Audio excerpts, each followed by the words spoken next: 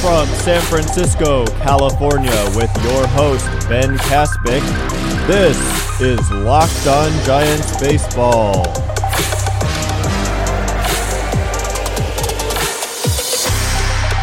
Welcome back to Locked On Giants Baseball, part of the Locked On Podcast Network, your team every day. My name is Ben Kaspick, and I'm thrilled to be with you again today. On this show, we provide daily episodes Monday through Friday, approximately 15 minutes in length, talking about the San Francisco Giants in a way that's data-driven and rational, but also insightful and easily digestible, easy for everyone to understand. The postseason is brought to you by Vivid Seats. Make a memory that lasts a lifetime and let the Vivid Seats app help you get to your favorite live event. Enter promo code POSTSEASON at checkout and receive a discount of up to $100.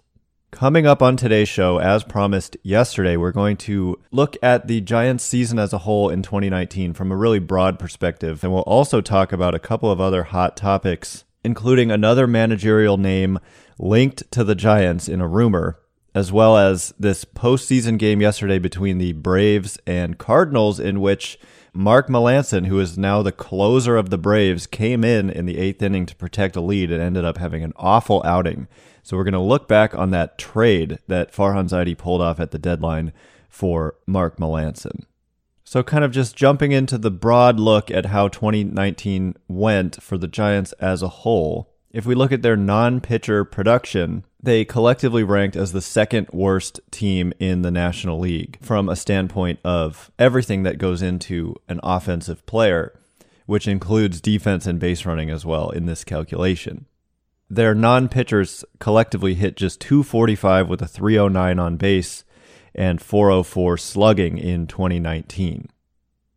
They were one of the better defensive units in all of baseball, however, collectively saving about 10 runs above average. And with their base running, they were about 3 runs below average, which was 19th out of 30 teams in baseball. I do think it's fair with this roster to look at how things may or may not have changed since June 1st, because for a while there early in the season, they had a bunch of players who ended up not being there for the remainder of the season. We had Mike Yastrzemski emerge kind of at that point, although he struggled for the first month and a half or so until the All-Star break. They did not have Alex Dickerson in the beginning of the year. Obviously, Stephen Vogt had yet to really come back from that injury and become the mainstay that he turned out to be. Donovan Solano hadn't really come through and been a big part of a right-handed platoon situation up to that point. So the story is not that different for the Giants offense since June 1st, but it was improved from about 12% below average to only 6% below average. At home was where things really got ugly for the Giants. They were actually about 20% below average offensively at Oracle Park all season long, with a sub 300 on base percentage. Only the Tigers and the Giants were teams with below 300 on base percentages at home this season. And the Giants also slugged just 371 at home this year. And keep in mind, this is taking pitchers out of the equation. So that definitely is reflected in their record at home, which was the worst that they've done in a very long time. So Farhan Zaidi is correct to say that offense at home is going to be a big priority for them this offseason. Comparatively, on the road, they had a 320 on base percentage and a 435 slugging. So just dramatically improved numbers on the road versus at home for the Giants overall on the season. Looking at the pitching overall, it's not too much of a different story. Giants starting pitchers ranked last in the National League in Fangraphs wins above replacement, with a very low, modest strikeout rate, walk rate pretty reasonable and low, which is good, but then allowing 1.6 home runs per 9 innings collectively as a starting staff. And that's just too high. They had a 4.77 ERA, a 4.89 fielding independent pitching, and a 4.72 expected fielding independent pitching.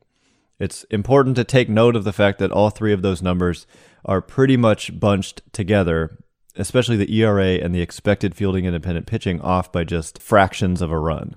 So definitely looks like a big area for improvement, but as Farhan Zaidi said, actually in a podcast with Alex Pavlovich that came out yesterday, I believe, he was very pleased with the development of some of their starting pitching, and Zaidi said that he thought breaking into the major leagues as a starting pitcher was probably the hardest thing to do in terms of a position in which to break in, because there's a lot of pressure on you as a starting pitcher because the game is disproportionately determined by your performance. So it's just a lot of pressure.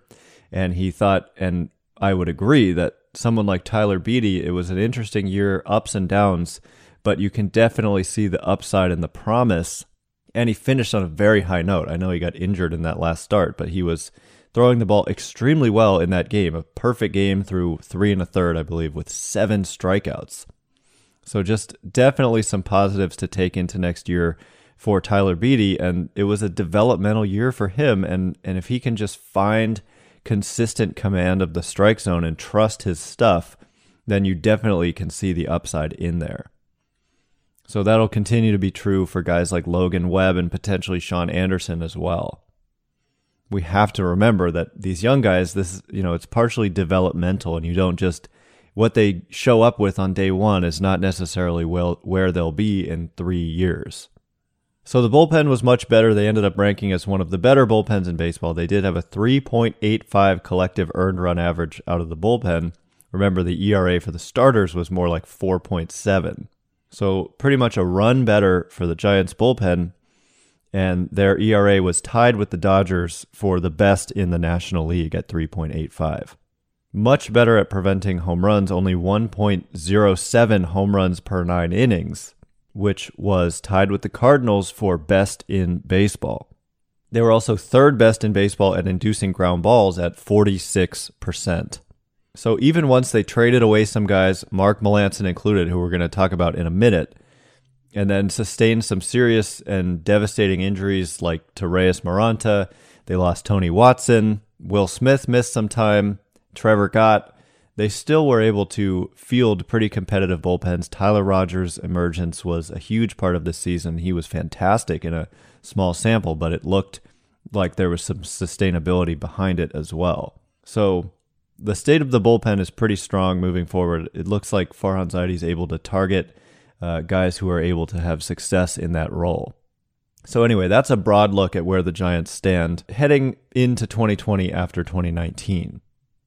Coming up in the second half of the show, we'll talk about the Mark Melancon trade and kind of what has transpired with him in Atlanta, and we'll discuss a new rumored managerial candidate for the Giants. Bombas are the most comfortable socks in the history of feet. With every pair purchased, a pair is donated. Go to bombas.com/locked to get 20% off your first purchase.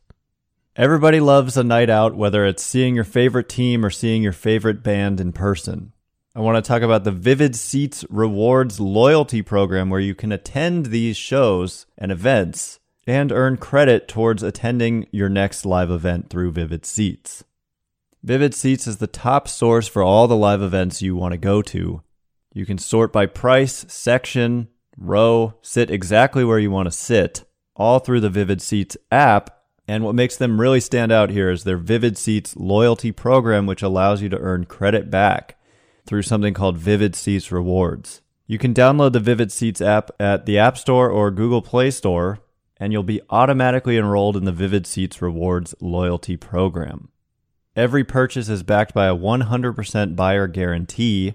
You can attend the biggest concerts, the hottest games, postseason games, theater shows, and more. Download the app, automatically join the Vivid Seats Rewards loyalty program today, and make a memory that lasts a lifetime, and let the Vivid Seats app help you get to your favorite live event. If you enter special promo code POSTSEASON at checkout, you can earn a discount of up to $100.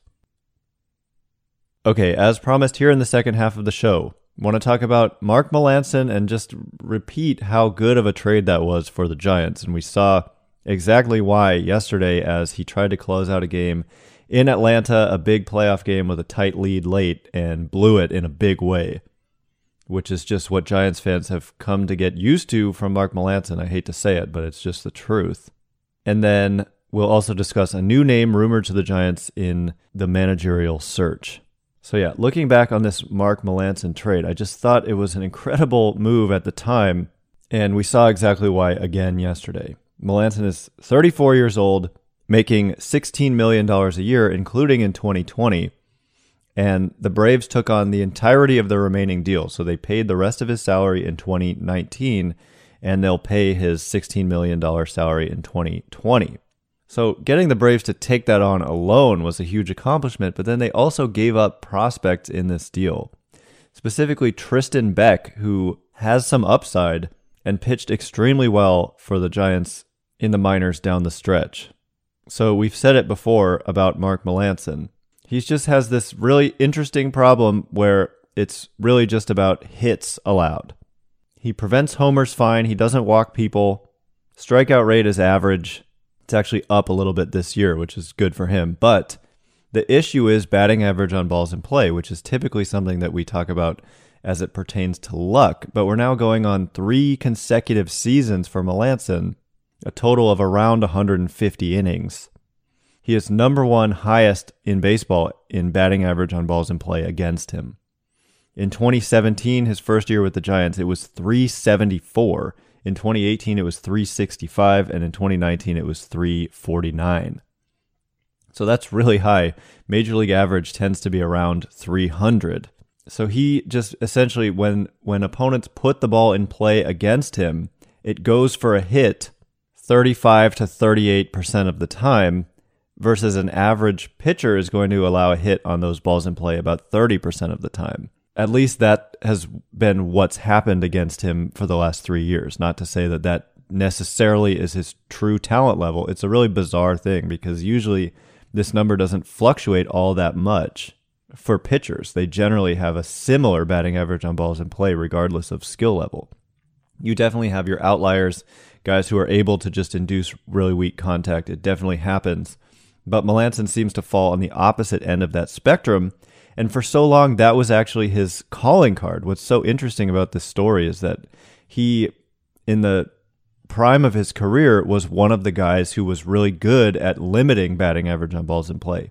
It was his greatest strength, was a suppressed batting average on balls in play and weak contact. But now it appears to be the opposite, where he went from like the best to the worst in the category that was his most important and significant. So his line from yesterday kind of told the story of what Giants fans had kind of come to learn about what can happen when Mark Melancon pitches. 1 inning, 5 hits, 2 walks, 4 earned runs. He entered with a 3-2 lead and exited trailing 7-3. He entered in the 8th inning trying to get a 4-out save or a 5-out save. I think it was 4 outs. And gave up, 5 hits in the outing and 2 walks. Just really brutal for the Braves.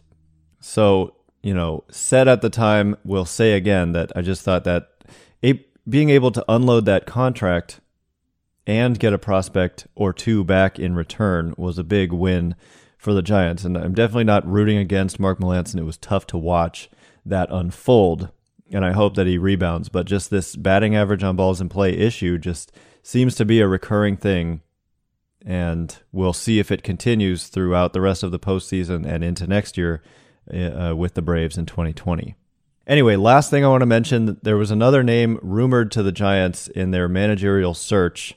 MLB Network's Jon Heyman tweeted that Mark Kotsay is a strong candidate for the Giants managerial job. He is currently the A's quality control coach, and he's a hot new name on the market. At Giants Prospects on Twitter points out that Kotsay retired after 2013 as a player, joined the Padres front office in early 2014 as a special assistant. In 2015, he was the Padres hitting coach, and in 2016, he was the A's bench coach. Then in 2017, he took a leave of absence and returned as a quality control coach.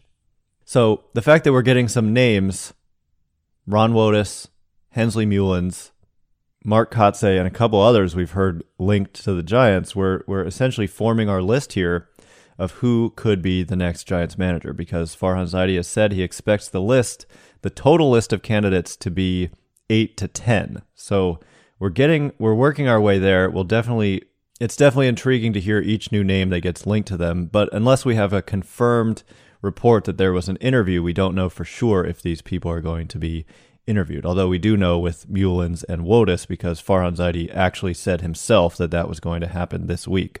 But it's just going to be a fascinating story to continue to monitor all throughout the next couple of months. So we'll be back with another episode on Monday, recapping any exciting playoff moments and any Giants news that may transpire over the weekend. We also want to look more specifically at some of the highlights of the season, lowlights of the season, specific players looking ahead to the offseason in 2020. Remember, to get this show every day, you need to hit that subscribe button if you haven't done so already. On this show, we provide daily episodes Monday through Friday, approximately 15 minutes in length, talking about the San Francisco Giants in a way that's data-driven and rational, but also insightful and easily digestible, easy for everyone to understand. Once again, my name is Ben Kaspick. You can follow me on Twitter at @Cove_cast. If you like this show, please consider rating it, leaving a review, and telling your friends and family to check us out. I cannot wait to be with you again on Monday, and until then, we'll see you next time.